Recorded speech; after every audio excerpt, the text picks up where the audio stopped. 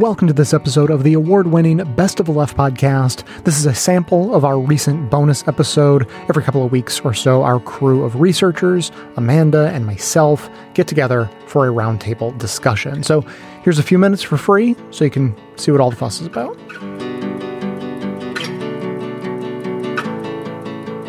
I was thinking about the effort that is being made by capitalizing Black. Like, what is it trying to do versus what it actually is doing? And what it reminded me of was Obamacare.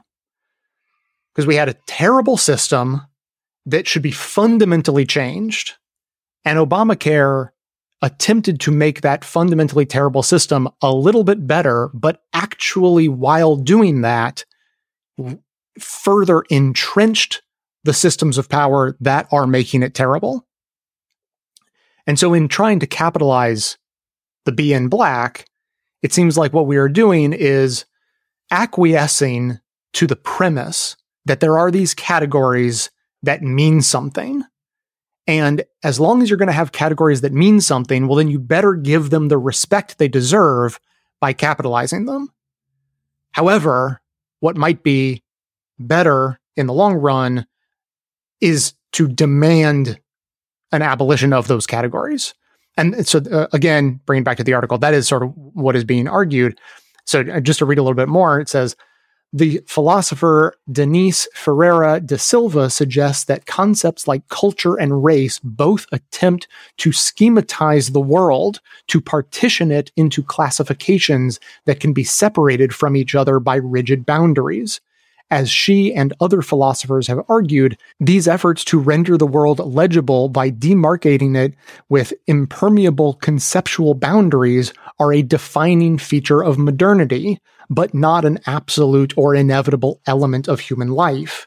It can be difficult to bring this phenomenon of categorical distinction into view, not because it is alien, but precisely because it is too near, too ubiquitous.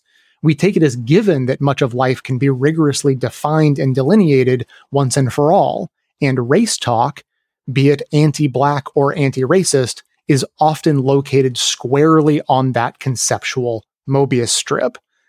And if Amanda were here, she would shout that fish don't exist either, and all of this is just a problem of us defining things and labeling things that are bullshit. Jay kind of took it there before I could.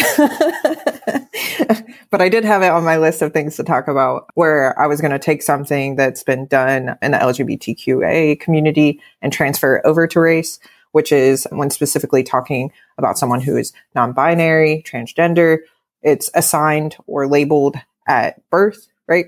So I think that is a good example of, how you would talk about race, because it is this category that actually doesn't mean anything and that we've created and stems, again, from white supremacy and all of these things that have created culture because we categorize them, but actually just don't mean anything. So I like that, because I think that, as we've already kind of talked about, being Black, there's no rigid definition. There's no way to categorize someone. There's no checklist, I guess I should say, right? We're just dumping people as they don't fit the whiteness culture or whatever. So I like this. I think I'm going to adapt it into my language. They were assigned Black, because I think it just, again, acknowledges the bullshit that is racial categories. Because, again, Dion kind of commented about the African American. At what point do you just become American? There are people who now have migrated from Africa. Okay, African American might make sense for that, but at what point are you just integrated? Unfortunately, for Black people in America, that's never. So I'm going to this assigned or labeled Black. Again, as my... I think we did learn the phrase socially assigned race from. Yep. I don't know if that was in Words Matter or if I knew it before, but yeah, that is definitely part of the discussion. We have a real world test case of what these categories can end up doing with the Russia-Ukraine thing. Right now, there's a group of people who say they are ethnically Ukrainian, and there's a guy, mostly, saying that Ukrainian doesn't exist, so we have to end that. So, I don't even know what the solution to this is, because like right now that seems to be the major reason for this definitional thing about what these people are and who these people are. And in the wrong hands, it definitely can end up in, well, if you guys are all American, then you have to do these things. This is how you do. This is how you live. And to get beyond that, I think we're so many steps removed from where we could even get to where we're all just Americans. Or what does that even mean? Ultimately, I think human should be the number one. We start with human and then go from there. But we're so deeply entrenched in these little labels that I guess make sense of the world. I guess that's what they exist to do right now. Just a little aside. I was thinking the whole time, like, this experience in college I've had like two distinct things. Coming out of a class, this white guy asked me, are you going out for the basketball team? Like, we hadn't talked, never said a word to each other. Like, why am I'm 5'11". I'm not like, I don't even look like, oh, that guy's definitely a basketball player, but I know why he thought I was a basketball player. But flip side, a few years later, I started dating a girl on the soccer team, 5'11", or I'm 5'11", she's a 5'3" white girl, and she said she was faster than me. I'm like, of course she's not faster than me. Why would she be faster than me? Because I am who I am. It turns out we raced. She's a whole lot faster than me, but like in my mind, I don't know why I thought I would be faster than this girl who was on athletic scholarship, but that kind of stuff, like, it affects you coming and going when we put these rigid categories on folks. Oh, are you kidding, Dion? Yes, of course. Just because you're a part of a group doesn't mean you're exempt from feeling the stereotypes. I can only speak for, like the gay community that I'm a part of. But oh my God, the stereotypes that go, especially like when you first get into the identity and like things that you think you're supposed to do, things that you think you're supposed to be. Those are horrible. And they're usually really toxic because they're mirroring cishet.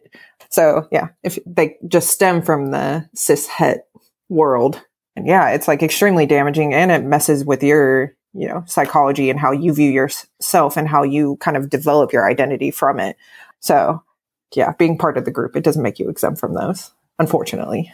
And I think I said, that because you grow up, in surrounded by the stereotypes, you do take them on, and I think, whether it's racial categories or the queer community or whatever, you can get into that sort of identity imposter syndrome of, am I X enough because I don't fit the stereotypes? It's the joke that goes around social media right now is that the trans girl starter kit is learning code, wearing knee-high socks, and I think getting a copy of the Communist Manifesto. And it's like, well, I've read that book, but I don't own any knee-high socks, and I'm not that good around a computer, so maybe I'm not trans enough. I don't know. It's weird. I mean, I've been trans for most of my life, as far as I know. I've certainly been out for 15 years, but maybe I'm not there yet. I have no idea. It's a lifelong process to become trans enough. So Aaron from Philly, could you help bridge a little bit from the conversation that we were having behind the scenes about how the last bonus show conversation about labeling and how it seems necessary for people to not have their brains broken by a lack of knowledge, which could lead to them burning down all of society. But you had some thoughts on how that parallels with the sort of new generations. Well, I don't know how to describe it exactly. There's lots of labeling going on now, and you had thoughts on that. Yeah, I did mention this somewhere in one of the chats, and this is why I was asked to join today. So I'm happy to bring it up. And I think we've sort of touched on the edges of this topic already in this conversation. So I'm a whatever you want to label the generation, a Zennial, I think, is one of them, or what's the one I've heard? Generation Catalano, which I don't even know what that means, but apparently that's what I am. Essentially, I'm over 40, but not that far over 40. And So I grew up in the era where the whole queer movement, the whole concept of being out, of being, now it's what, LGBTQIA+, and if you're in Canada, also 2S, because they recognize Two-Spirit in the acronym. The concept in the 90s was that we wanted to break out of all of those boxes, that we wanted to just sort of liberate ourselves. We still talked about queer liberation, which I think was borrowing from the language of women's liberation a generation earlier. And you hear about Black liberation now, that we wanted to break out of these boxes and break out of these stereotypes and just let people live as they need to live. But it's something I've noticed, again, being on the social medias, that younger queer folks are, to my mind, sort of hyper specifying their identities, where again, that might be editorializing on my part, but you get these super specific. It's not enough to just identify as, say, lesbian anymore, that there's these subcategories of lesbian based on whether you also would date a trans woman or a trans man, or whether you would date a non-binary person, but a non-binary person who was assigned female at birth. I mean, again, these are maybe a very niche category. It may be just a very specific part of Gen Z, but everybody kind of knows the rainbow flag, and maybe they know the trans flag and a couple of the other ones that are out there, the non-binary flag or the bi pride flag. But I've seen diagrams of flags for queer identities that are probably just as big as a map of all of the flags of the nations of the world, where people want to just really, really specifically define who they are. And maybe it helps them navigate the world. But to me, I think, wasn't this what we were trying to get out of? Wasn't this what we were trying to keep ourselves from? That putting that level of taxonomy on something, that level of specificity, can break up unity as much as it can, I guess, foster it, where it's like, yeah, maybe it helps me find the other people who feel the way I do, but it can lead to, I think, a bit of, God, that's a terrible term, but self-segregation. I feel like Aaron and I could probably just go back and forth on this a whole lot, because no, I completely agree with you that I see this, and I have a theory. So I agree with you. It is so micro labeling. And it's funny to me because, I feel like, I don't know, there's probably 10 years difference between us. When I was, younger, getting into the gay community, words such as like top, bottom, switch were used to describe gay men. But now, like, I see it in the lesbian community, and like, it's a little confusing to me, only because there's like so many different things that you can fall under, because even if you're a switch, there's like specifics that go into it. They throw kinks into it, and it's very micro on this is what I like.